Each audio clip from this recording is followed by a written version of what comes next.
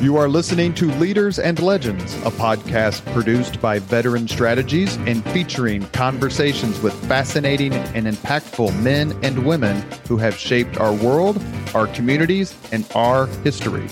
My name is Robert Vane, Principal of Veteran Strategies, and your host for our discussion.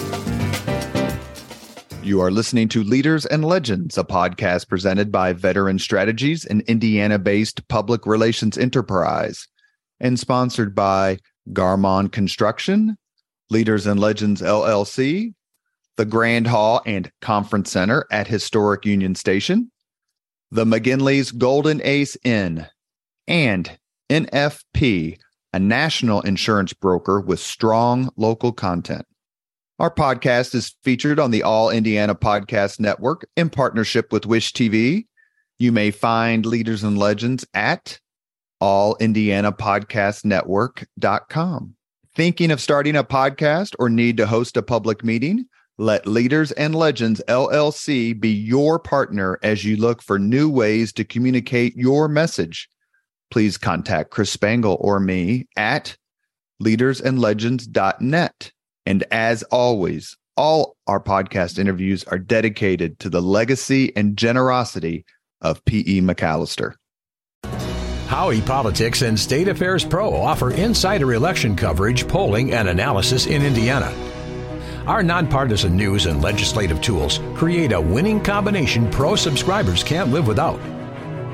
For all the resources you need this election season and beyond, visit pro.stateaffairs.com/IN. That's pro.stateaffairs.com/IN. Thank you for joining us on the Leaders and Legends podcast. Our guest today is historian and author Gareth Russell. You may recognize his name. This is his third appearance on the Leaders and Legends podcast. We're very grateful. We are talking with him today about his book. And I told him before we got started that I've never read a book about a house before, but I'm damn glad I did. It's called The Palace. From the Tudors to the Windsors, 500 years of British history at Hampton Court. Gareth, thank you so much for coming on the podcast. It's my pleasure, and thank you so much for having me back.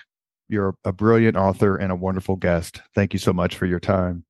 I have had the great fortune of having visited Hampton Court Palace.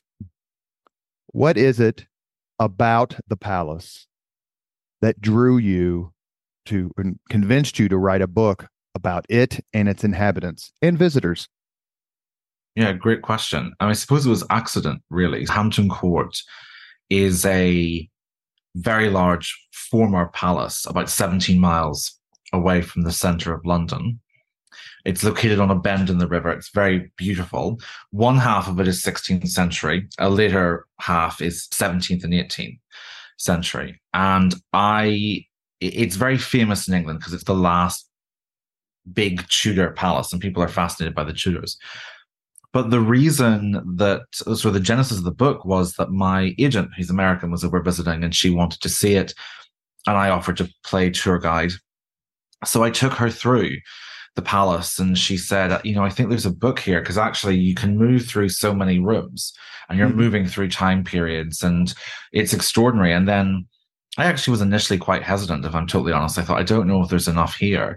And then when I did very basic research, I thought, my goodness, there's actually almost too much here. There's so many fantastic histories. And the joy of doing it is, the premise of the book is that it's one chapter per room from a different person's perspective in a different decade, and you move through history with these different rooms. And that just seemed to me a really fun, different way of telling a story.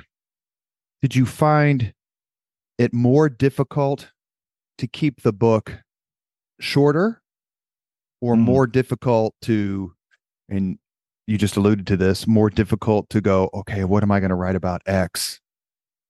Yeah, it was probably shorter, to be honest. There were stories that I found fascinating that ultimately were maybe a bit too similar to other ones, and that it has to be an enjoyable length of a book. And we had an idea in our head, my editor and I, what we'd be aiming for.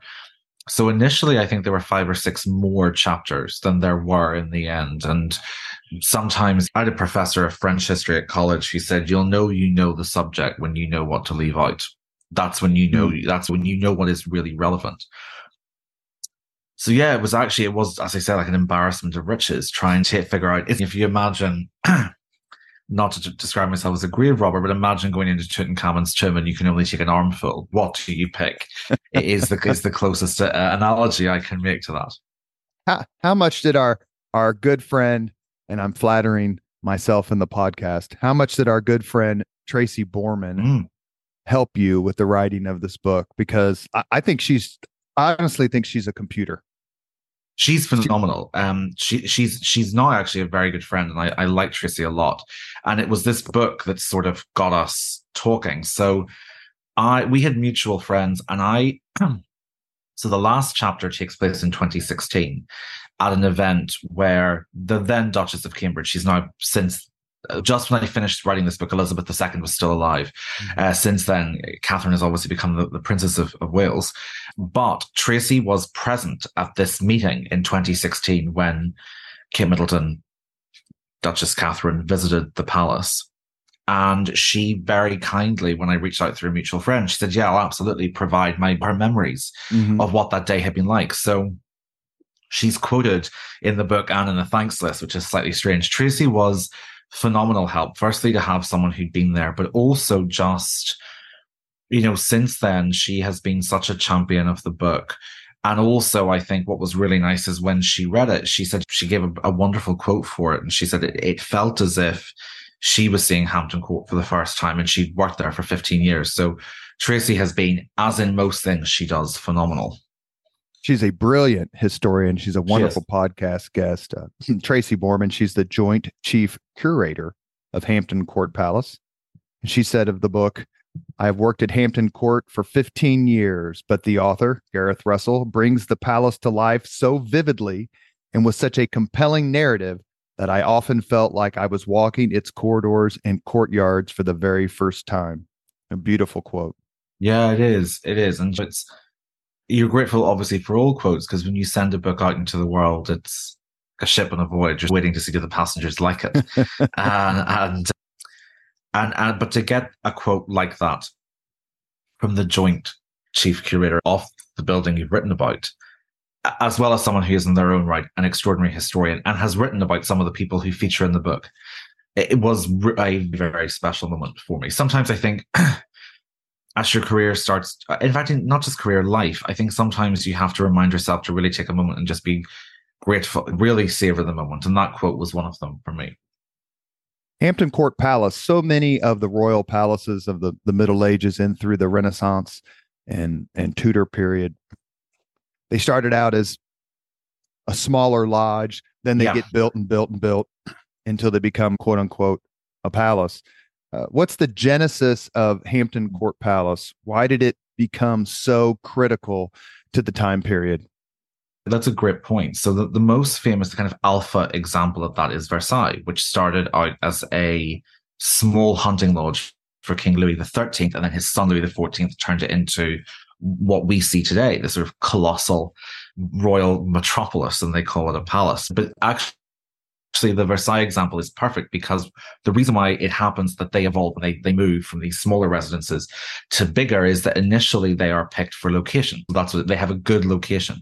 And that means sometimes a smaller residence is put there, but the location means that when the royals or anyone else is keen to expand, that is still an attractive residence. And that is what happens with Hampton Court. So as I say, it's on the bend of the river, which in Anglo-Saxon times and in Roman Britain, actually, when we think the first sort of villa was built there, it meant the soil was fertile. So it's a very just convenient location to make money. The aristocracy were a rural class. They derived money from land.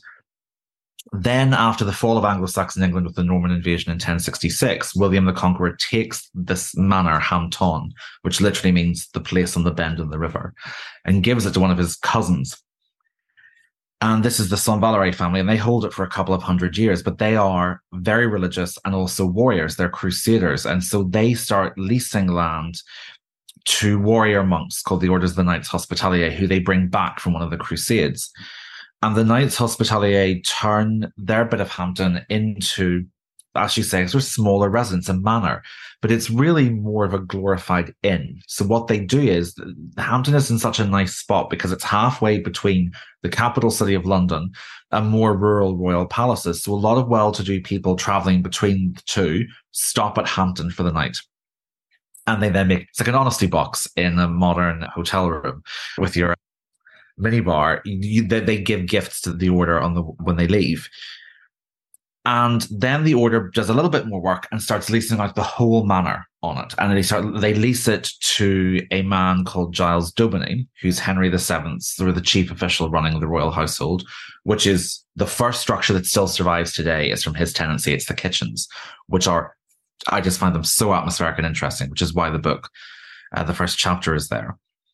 And then after he dies, the lease is transferred to Henry VIII's chief minister, a guy called Cardinal Thomas Wolsey, who's the last great Catholic statesman of English politics on the eve of the Reformation.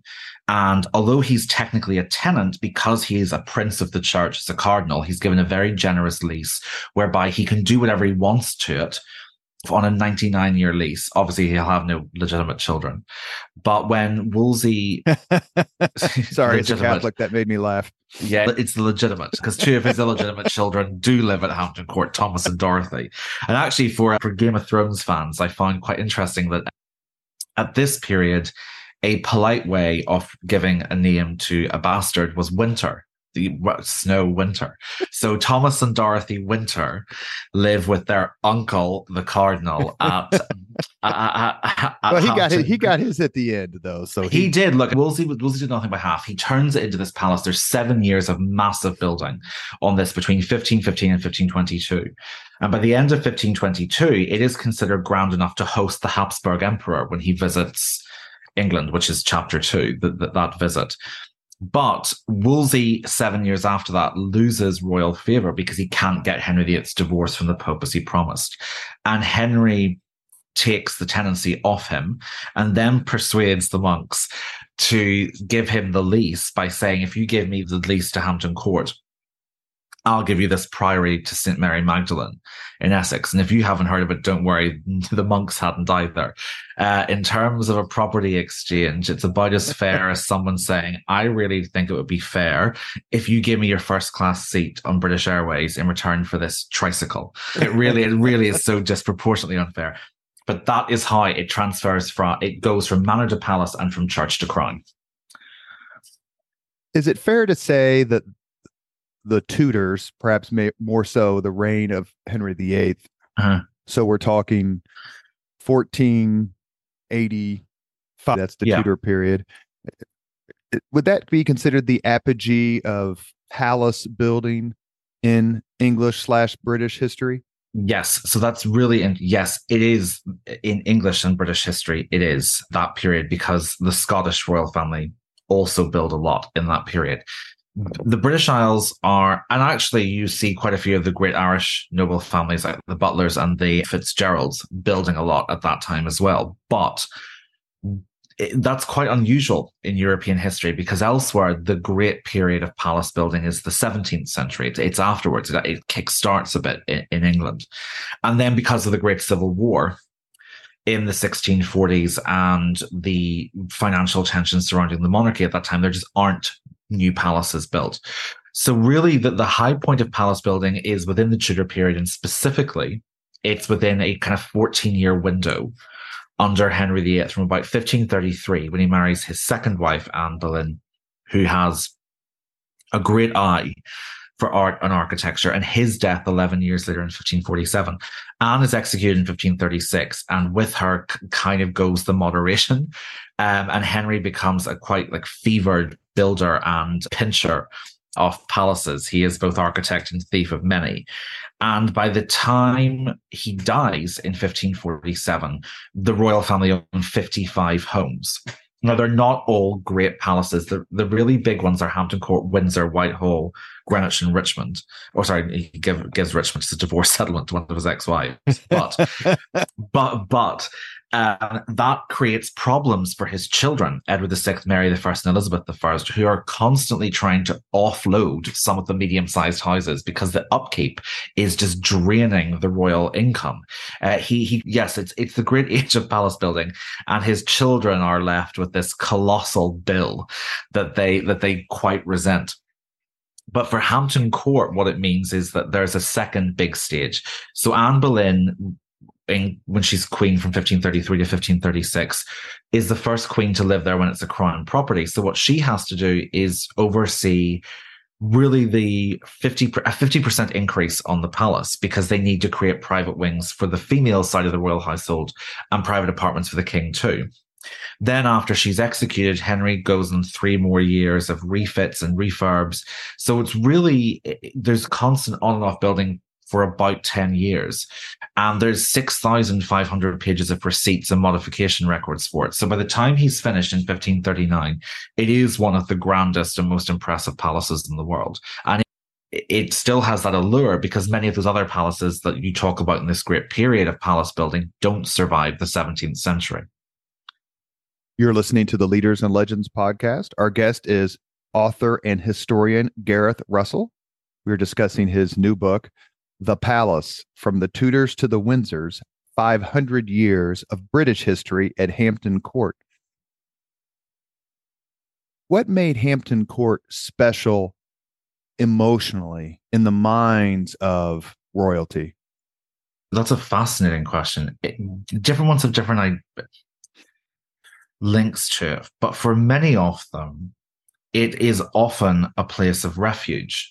When they are going to Hampton Court, they're often leaving the plague. A lot of people leave London during the hotter months when disease is at its most rampant, and there's nearly annual epidemics breaking out. So for Hampton Court being in a much cleaner rural environment, for many of the royals and their staff and servants, they see Hampton Court almost in their minds as a place of refuge.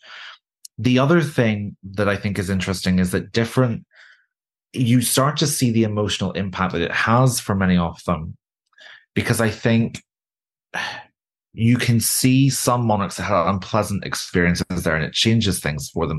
In 1555, Queen Mary I went through what we think was probably a phantom pregnancy there. And it's interesting that she then cancels plans for Christmas there. And then 7 years later, her sister, Queen Elizabeth I, nearly dies of smallpox there. And I didn't know, Rob, until I started researching the book, she doesn't stay there again for 5 more years. So actually you can see that these places take on huge emotional resonance, whether it's happy memories for many people or distressing ones.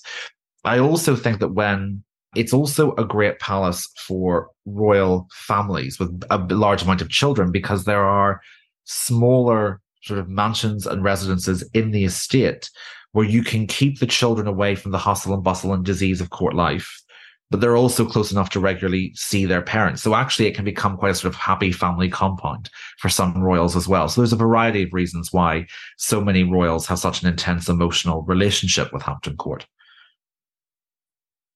Not only in the UK, but in the United States, those of us who are friends and fans of this time period in British history, we're fascinated by many things, but high on the list is intrigue. And then let's talk murders. Yeah. And as my medieval history graduate thesis director called it, warring and whoring. Yeah, there's a lot of that. All the above were happening at this palace. Do you have a particular favorite 1 or 2 stories of intrigue? Yeah. Because when you mentioned the English Civil War earlier, that popped into my mind. Yeah. One is I quite enjoy a story I tell in one of the earlier sections of the book about the boy King Edward VI and his best friend, an Irish nobleman called Barnaby Fitzpatrick. Because you see sort of Barnaby's a bit of a kind of, I don't want to say frat boy, that's probably too harsh on him, but he's certainly Barnaby starts to have an eye for the ladies. He's very good looking. He's very charismatic. And you see these very strong Protestant preachers around Edward VI start to go after Barnaby to end the friendship, because they're worried he's going to be a corrupting influence. And I quite liked telling the story of that friendship between this young king and his best friend. The English Civil War and Hampton Court's links to it are totally fascinating because the royal family flee there when London goes over to the side of Parliament during the Civil War in the 1640s. And then when the Royalists lose the Civil War, Charles I is brought back there as a prisoner. So in many ways, the Civil War of the 1640s is birthed and buried at Hampton Court. There's an extraordinary amount of intrigue and whether or not Charles actually escapes from there and restarts the Civil War. And I came across really interesting evidence from certain anti-monarchists that said he was allowed to escape. We let him escape because we knew that if he did that, we would have a reason in the public's mind to go after him even harder. In terms of the whoring, the great one is Charles II, who was king from 1660 until 1685. And that was chapter 16 about his fairly morally repellent mistress, Lady Castlemaine. But I tried to tell all the mistresses' stories, and you have cross-dressing Hortense Mancini, who turns up disguised as a highwayman to escape her husband. And then she has an affair with the king and his married daughter. Nell Gwynn sends candies with laxatives to a rival mistress, Barbara's. It's just the most extraordinary carnival of naughtiness and filth at Hampton Court during Charles II's time. And that the roulette of sentiment and importance that spins through this place is just extraordinary. Because the chapter before is Hampton Court is saved from destruction because our first Republican head of state in this country, Oliver Cromwell, picks it as his weekend house. So you have this very serious theocratic regime in chapter 15, and then you have Charles II's carousel of mistresses in chapter 16. And that's part of the great excitement of doing Hampton Court, because each generation reinvents what the atmosphere of this palace is. And the palace itself, for the book, I think it was really important to say that there was this symbiotic link between the building and the people who lived there, and they both equally influence what was happening, what that kind of atmosphere was like. Was Hampton Court Palace unique in the ways that you just described, or was this something that took place at the houses and palaces and castles that just happened to be in fashion at the time? I think I would say it's unique in terms of the longevity of it. So a lot of the palaces that had this kind of behavior in the Tudor period, they fall apart or they're destroyed during the Civil War. Or you have later ones like Kensington Palace and Buckingham Palace that don't quite have the same open raunchiness as the earlier ones had. And it's the fact that Hampton Court is a royal residence from 1529 until 1760 and a royal property from 1531 until today that you have this kaleidoscope of eras at it. So that's what makes it unique. You have attitudes and periods moving through this palace that other palaces just don't really have. When did, or during which periods, you mentioned the Merry Monarch, Charles II, and his roulette of liveliness. What caused, because you detail this in your book, what caused Hampton Court Palace to fall out of favor? Sure. So there's always stories that you hear in history and you get the radar that it's going to be nonsense. I call them Marie Antoinette's cake, and you just know it's going to be an absolutely ridiculous story. And I was very much under the impression that the story that is told about Hampton Court was going to be Marie Antoinette's cake. And the story is that in 1760, King George II dies and is succeeded by his grandson, who becomes King George III, who apparently was to make quite a bit of a business of being the last king of places, as he was for you and as he was for the palace. And George allegedly had such a difficult time at Hampton Court living with his grandfather George II after his own father's death that he hated Hampton Court. And that's why he shut it down as a royal residence. And actually, broadly speaking, that is true. It's not totally true. He didn't hate it enough to let it fall to rack and ruin. But when his father, Prince Frederick, died, the young Prince George was taken into the occasional care of his grandfather, George II, who had a very aggressive temper, really unpleasant man. And I came across a source from one of George III's sons who details that his father told him that the reason why he turned against Hampton Court was because one day when he was a teenager, his grandfather, George II, lost his temper so violently that he beat the living daylights out of the teenage grandson, George III. And it was so distressing for him, what George II did, and it felt so unjust. And bear in mind, Rob, as many of your listeners will know, corporal punishment at the time was not unusual. The act of George II smacking him would not have been considered abusive in and of itself. So he must really have beat him for it to register as exceptional. Right. So when George III succeeds to the throne in 1760, he decides to retire. He doesn't have any interest in living at Hampton Court. And when he wants to go to the countryside, he goes to the slightly newer palace of Kensington Palace, which is now in London, but at that point was more on the outskirts. And he also buys a mansion in the centre called Buckingham House that he gifts to his German wife, Queen Charlotte, that becomes Buckingham Palace. And then when the Industrial Revolution happens and the royals do again need a proper countryside residence to get away from the smog, there's interest in reviving an antique palace, but George III's dislike for Hampton Court sees him pick Windsor Castle, which of course many people will have seen from so many things about the British royal family. And the reason why it's integral today is that George III and his son George IV put their money into renovating the interiors of this old medieval castle. But George III is an immensely conscientious student of history and takes things like heritage and architecture very seriously. Anyone who has read Andrew Roberts' new biography of him, I think it's published in the States as The Last King of America. It's a huge book, but it's so thorough. And the stuff in George's education and intellectual interest is fascinating. But George, despite not wanting to live at Hampton Court, did understand it was important to history and heritage. So he sets aside money to make sure it stays in good condition. And he then hits upon an idea that is simple and clever. He divides the interior of former royal apartments into sort of self-contained apartments that he gifts to revolution fleeing cousins or retired royal servants or widowed aristocrats. And the deal is you will pay next or no rent for this little set of rooms you're given at Hampton Court, but it's your job to maintain them and heat them, which is crucial. It keeps out the damp.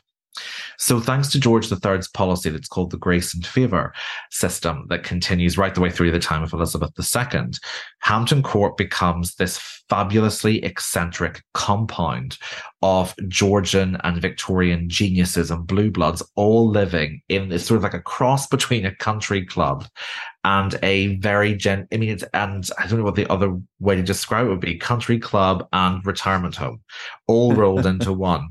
And that's one of the chapters because it's just fascinating who lived there. So George III does that to the interior. He opens the gardens to the public for the first time. And this policy is then extended by his granddaughter, Queen Victoria, early in her reign, when she starts to open up bits of the big public rooms like the chapel and the Great Hall, with the result that Hampton Court under Victoria starts and very quickly becomes a massive tourist attraction. So by the middle of Victoria's time as Queen, about 200,000 visitors are going to Hampton Court every year, helped, of course, by the invention and spread of the railways. So that, in a nutshell, is how it goes from palace to residence to museum.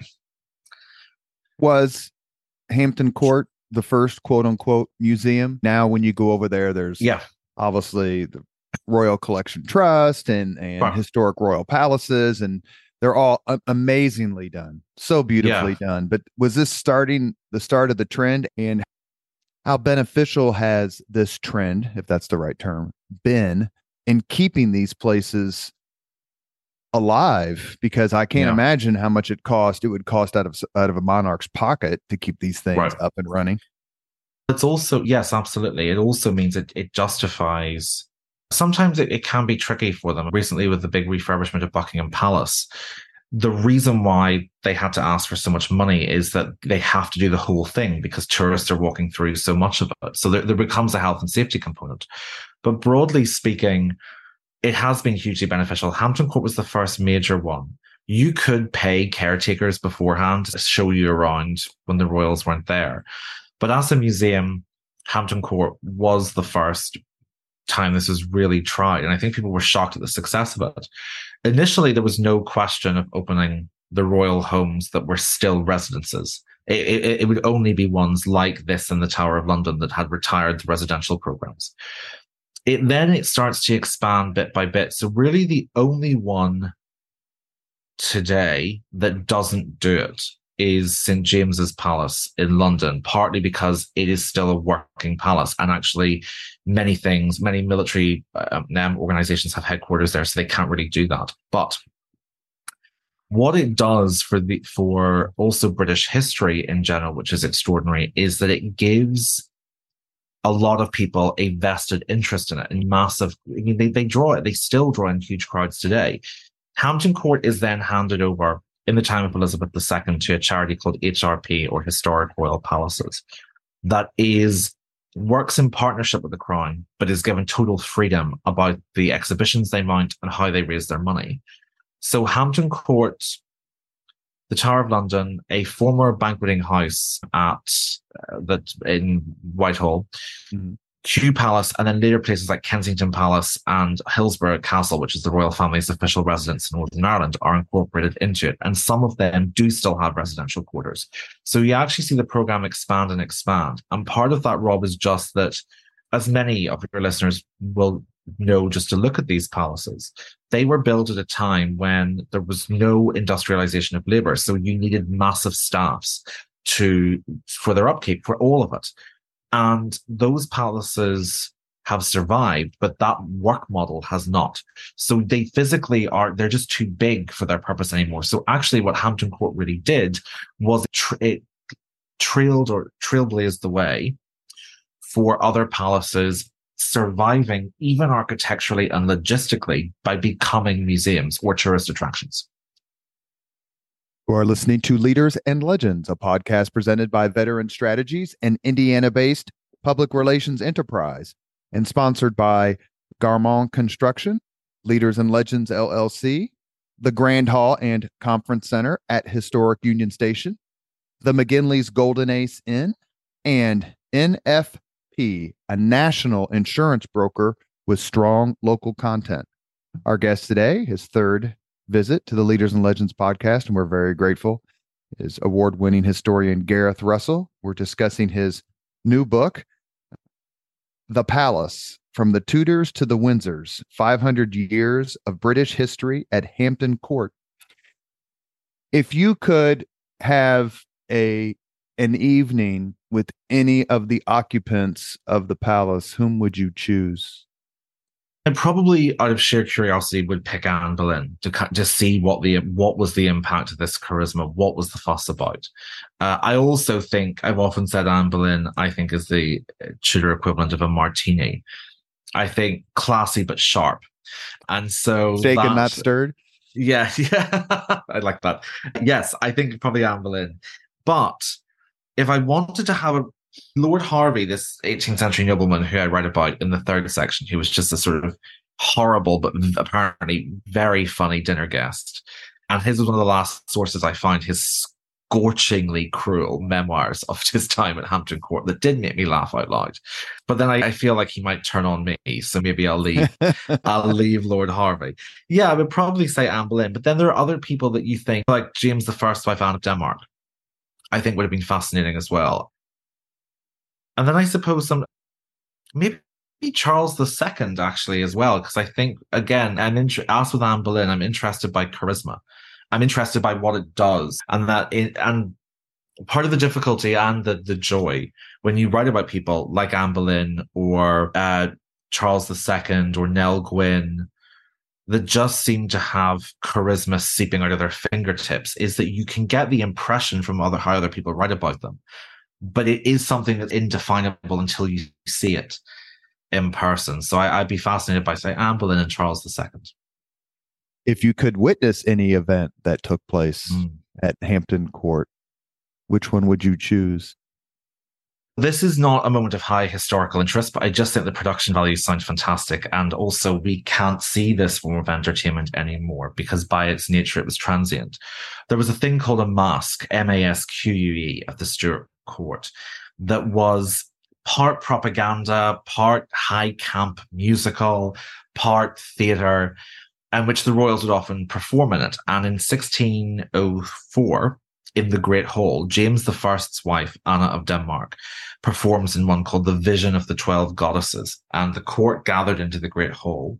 All the windows are covered. They have built a set that involves moving clouds running around the Great Hall. All the page boys are lined up in silver jackets with jewelry sewn into it. So when they hold the torches up for the entrance, everything glitters around them. And then wearing the recycled state gowns of Elizabeth I, the cast led by the new queen descend and perform this form of theatre that's just gone forever. And I think it sounds spectacular. It was such a lucky source to find, Rob, when you find the details of exactly where everyone was and what they saw. And so, yeah, that I would just selfishly love to see. The other reason why I would love to see something that's of artistic and visual fascination, but not of high historic importance, is I'm just too much of a meddler. And I think if it was anything really important, I don't think I could keep my mouth shut. So I'm conscious of the butterfly effect. So we'll stick with the Vision of the 12 Goddesses in 1604. Perhaps the most impactful historic decision, and you correct me, please, taken at the palace was the decision of Charles the First to flee. Yeah. If not that, which decision do you think had most historical impact? It's hard to trump that one. I think, Rob, you're right. So in 1647. Charles I has lost the first civil war in England, and he's been held under very genteel house arrest at Hampton Court. And I go into I probably went into this with slightly more admiration for Charles I than I came out. He had many extraordinarily fine qualities that I don't think he often gets credit for. He had such a horror of bullying, and he really stepped in. He could smell a bully at 10 paces, and he was a wonderful husband and father, and should never have been king, for lack of a better term. I think was not first in line to the throne. Yeah, there are plenty of second in lines who sometimes do a better job than others that don't. With Charles Henry VIII, for example. Henry VIII is one of the ones who did not. Charles. It's interesting because I think there were some qualities there that were perfectly suited to being king, but it was not. Charles would have been a wonderful king of France. He would have been a fantastic king of France, or possibly even of Spain. The problem was that he just was not a king that was suited to limited monarchy. And that wasn't in vogue in the rest of Europe at the time. It was a time of growing absolutism and centralization, but not in England. And he disastrously refused to accept that. And the decision, he comes back at the end of the first Civil War, and they're negotiating, him and Parliament, what the future will look like. And certainly I don't think that Charles was unreasonable in feeling that his room for maneuver and negotiation was limited by being kept prisoner. But the civil war he had just lost was the bloodiest, to this day it remains the bloodiest percentage-wise of the English and Welsh population. And I do think he was manipulated a bit by his enemies, but ultimately the decision to run away under cover of darkness, which I describe in chapter 14, and to restart the war is one that has to rest on his head. And I think Charles was not a stupid man. He has to have known what the potential human cost of this decision would be. And again, as he'd done throughout his time, Charles chose principle over pragmatism, or hubris over humanity, because he chose to prioritize what he believed the right political solution would be over potentially many more deaths. And that is something that ultimately does lead to a second civil war. It does lead to the downfall of the monarchy, the exile of his family, and his execution, and 11 years of Republican rule that has a catastrophic impact on Ireland and Scotland. So in many ways, that decision to flee in 1647 has consequences that I would argue are still being felt in some parts of Ireland today. So yes, I would completely agree that of all the decisions taken in Hampton Court, Charles I's decision to leave in 47 is definitely the primary one. Please articulate why you believe the impact on Ireland and Scotland is not only dispositive, but certainly I hate to say deadly and detrimental. It is deadly. Charles One thing I don't think Charles ever gets credit for in his defense is that he was someone who, partly under the influence of his wife, who was a French Catholic princess, had tried to moderate the religious tensions between Protestants and Catholics in his time as King of Ireland. Despite the fact that many Irish Catholics were ambivalent about the Stuarts, they did not want, first of all, they didn't want to be told that they were going to become a republic by England. That was not what they wanted. Also, Henrietta Maria was popular. You have to remember that at this point, the English royals could still marry Catholics. So actually, often the Queen's consort, the wives of the kings, were much more popular in Ireland because they were Catholics.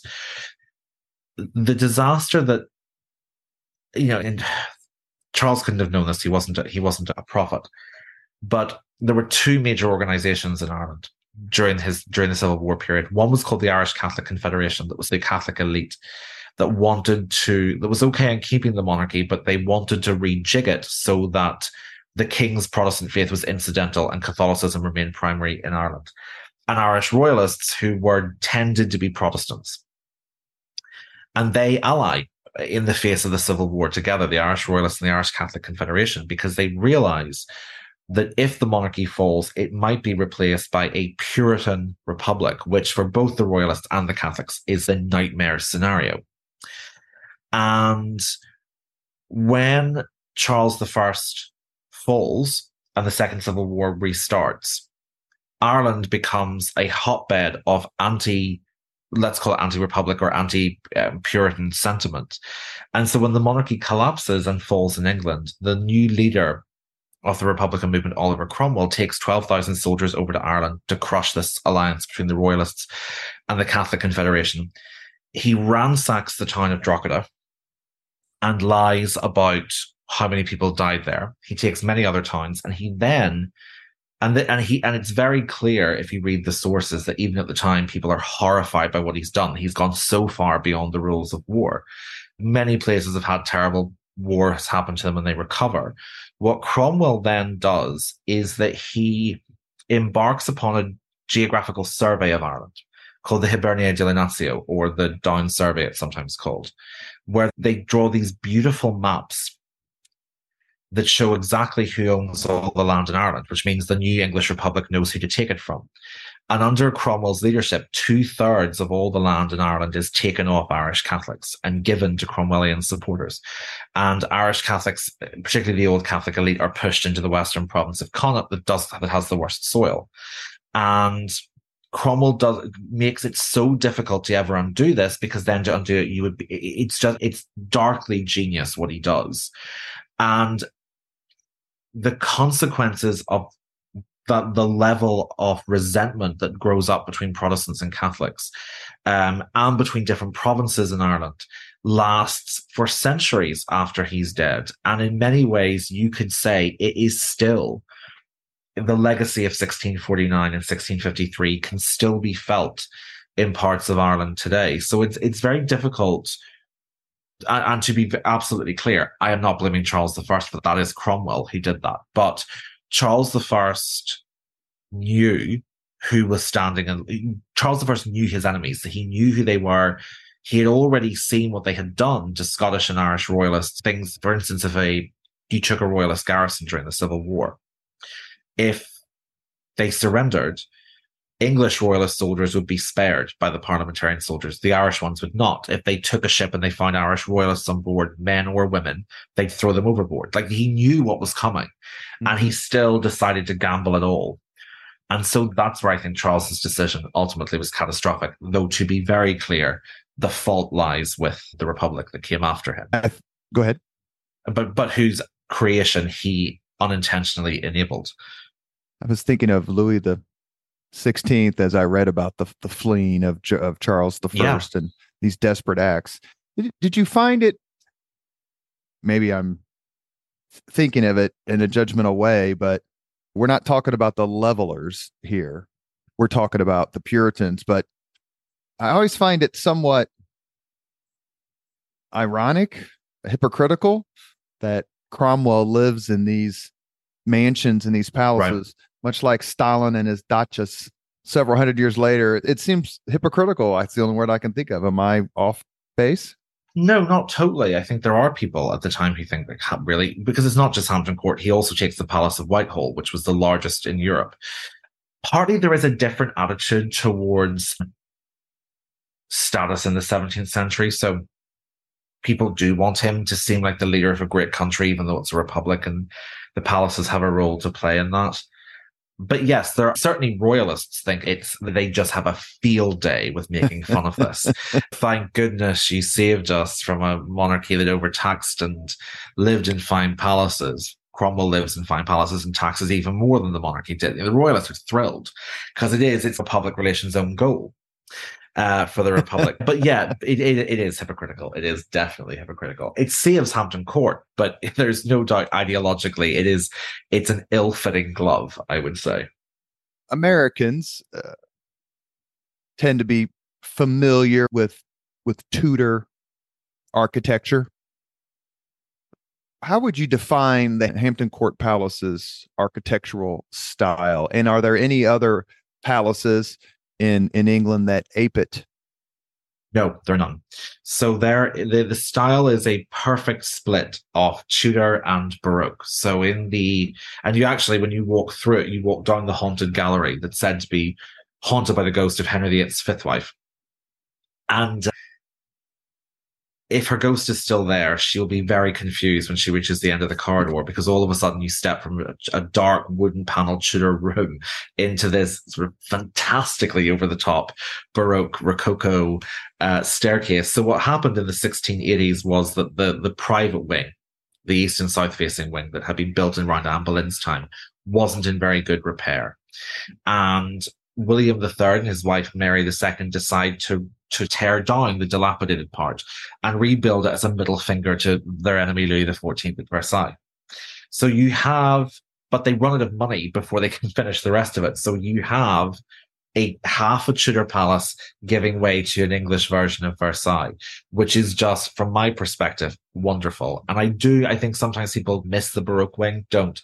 It's always slightly less busy, and it is absolutely fascinating. You can see these colossal throne rooms and drawing rooms and guards rooms. And then you go downstairs and you see the developing idea of privacy. Small, normal-sized studies for William III or Queen Caroline's bathroom, normal-sized dining rooms and sitting rooms and things like that. So yeah, it's just wonderful. I love the Baroque wing. Nobody else does.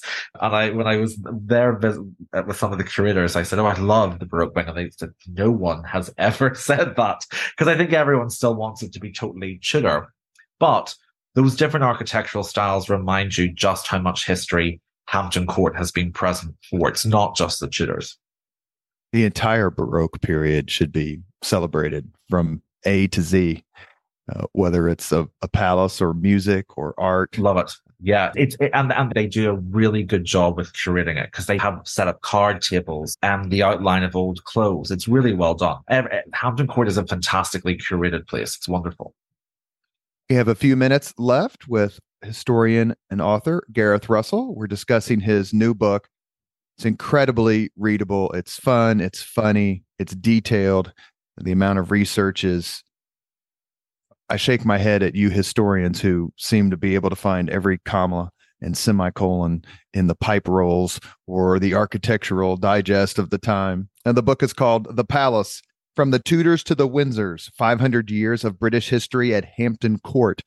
I read, and maybe this is wrong, one of those let them eat cake historical facts, that Britain had running water, indoor plumbing during the Roman period. Yeah.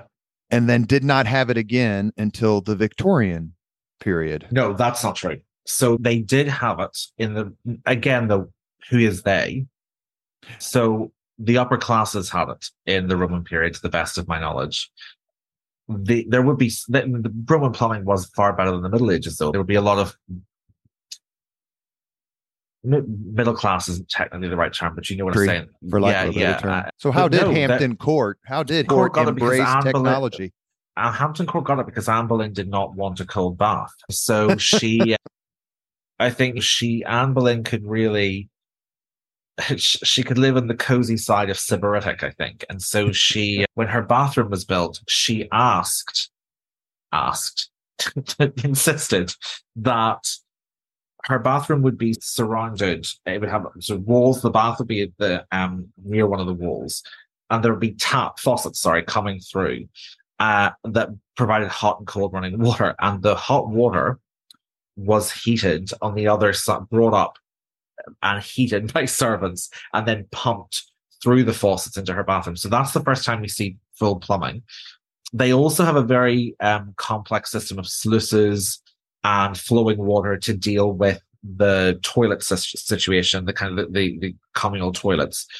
The first time that really full proper plumbing is put in terms of like really making it up, what we would recognize as close to indoor plumbing, is Charles I and his wife Henrietta Maria, who, like Anne Boleyn, is educated in France, grows up in France. So it's possible that maybe they bring a certain Parisian chic to the whole thing. But yeah, no, there is. There are working faucets at Hampton Court in the 1530s, and then it is extended quite substantially. And they, by the way, the other royals maintain it. So Mary I and Elizabeth I, we know, maintain the plumbing. And then Charles I and Henrietta Maria expanded. So no, not true that there was none until the Victorian period. But yes, it did take a drop after Roman Britain. Any famous royal weddings take place? Any famous royal beheadings take place? No royal beheadings. They don't like to, however you want to put it, where they eat. And they send those to fortresses. There is a famous wedding that takes place there in 1543. Henry VIII's last. He gets married to his sixth wife, Catherine Parr, who's the country's first openly Protestant queen as well. So it's end of an era for Henry VIII and the start of a deeply unpleasant one for poor Catherine Parr. But yes, Henry VIII, it's also, I think, to the best of my knowledge, let's see, Greenwich, Whitehall. Yes, it is the only place where you can see where one of Henry VIII's weddings took place. Last question for Gareth Russell. If you could ask Hampton Court Palace a question, what would you ask her? Oh, what are the memories when you're asleep? Because I think at night, I've walked through it at night, and you do feel that there's so much memory that's flowing around. Either that, or when were you at your most useful? That would be interesting to see. When did the palace think it was at the peak of its importance? Do you think Hampton Court Palace is haunted? I don't really believe in... If you ask me, do I believe there's like poor souls trapped reliving a Groundhog Day of their worst moment? No, I don't. Certainly there aren't... But there have been a couple of moments I've been there where I felt something unusual. But that could be because have spent years researching it. I don't know. There is a very certain atmosphere there. And the opening quote of the book is from an Irish aristocrat called Elizabeth Baum. And she's writing about her home, Baum's Court, but I thought it was perfect for Hampton Court. And it's with each death, the air of the place had thickened. And I think the air is thick at Hampton Court, whatever that means. You have been listening to Leaders and Legends, a podcast presented by Veteran Strategies, an Indiana-based public relations enterprise, and sponsored by Garmon Construction, Leaders and Legends LLC, the Grand Hall and Conference Center at Historic Union Station, the McGinley's Golden Ace Inn, and NFP, a national insurance broker with strong local content.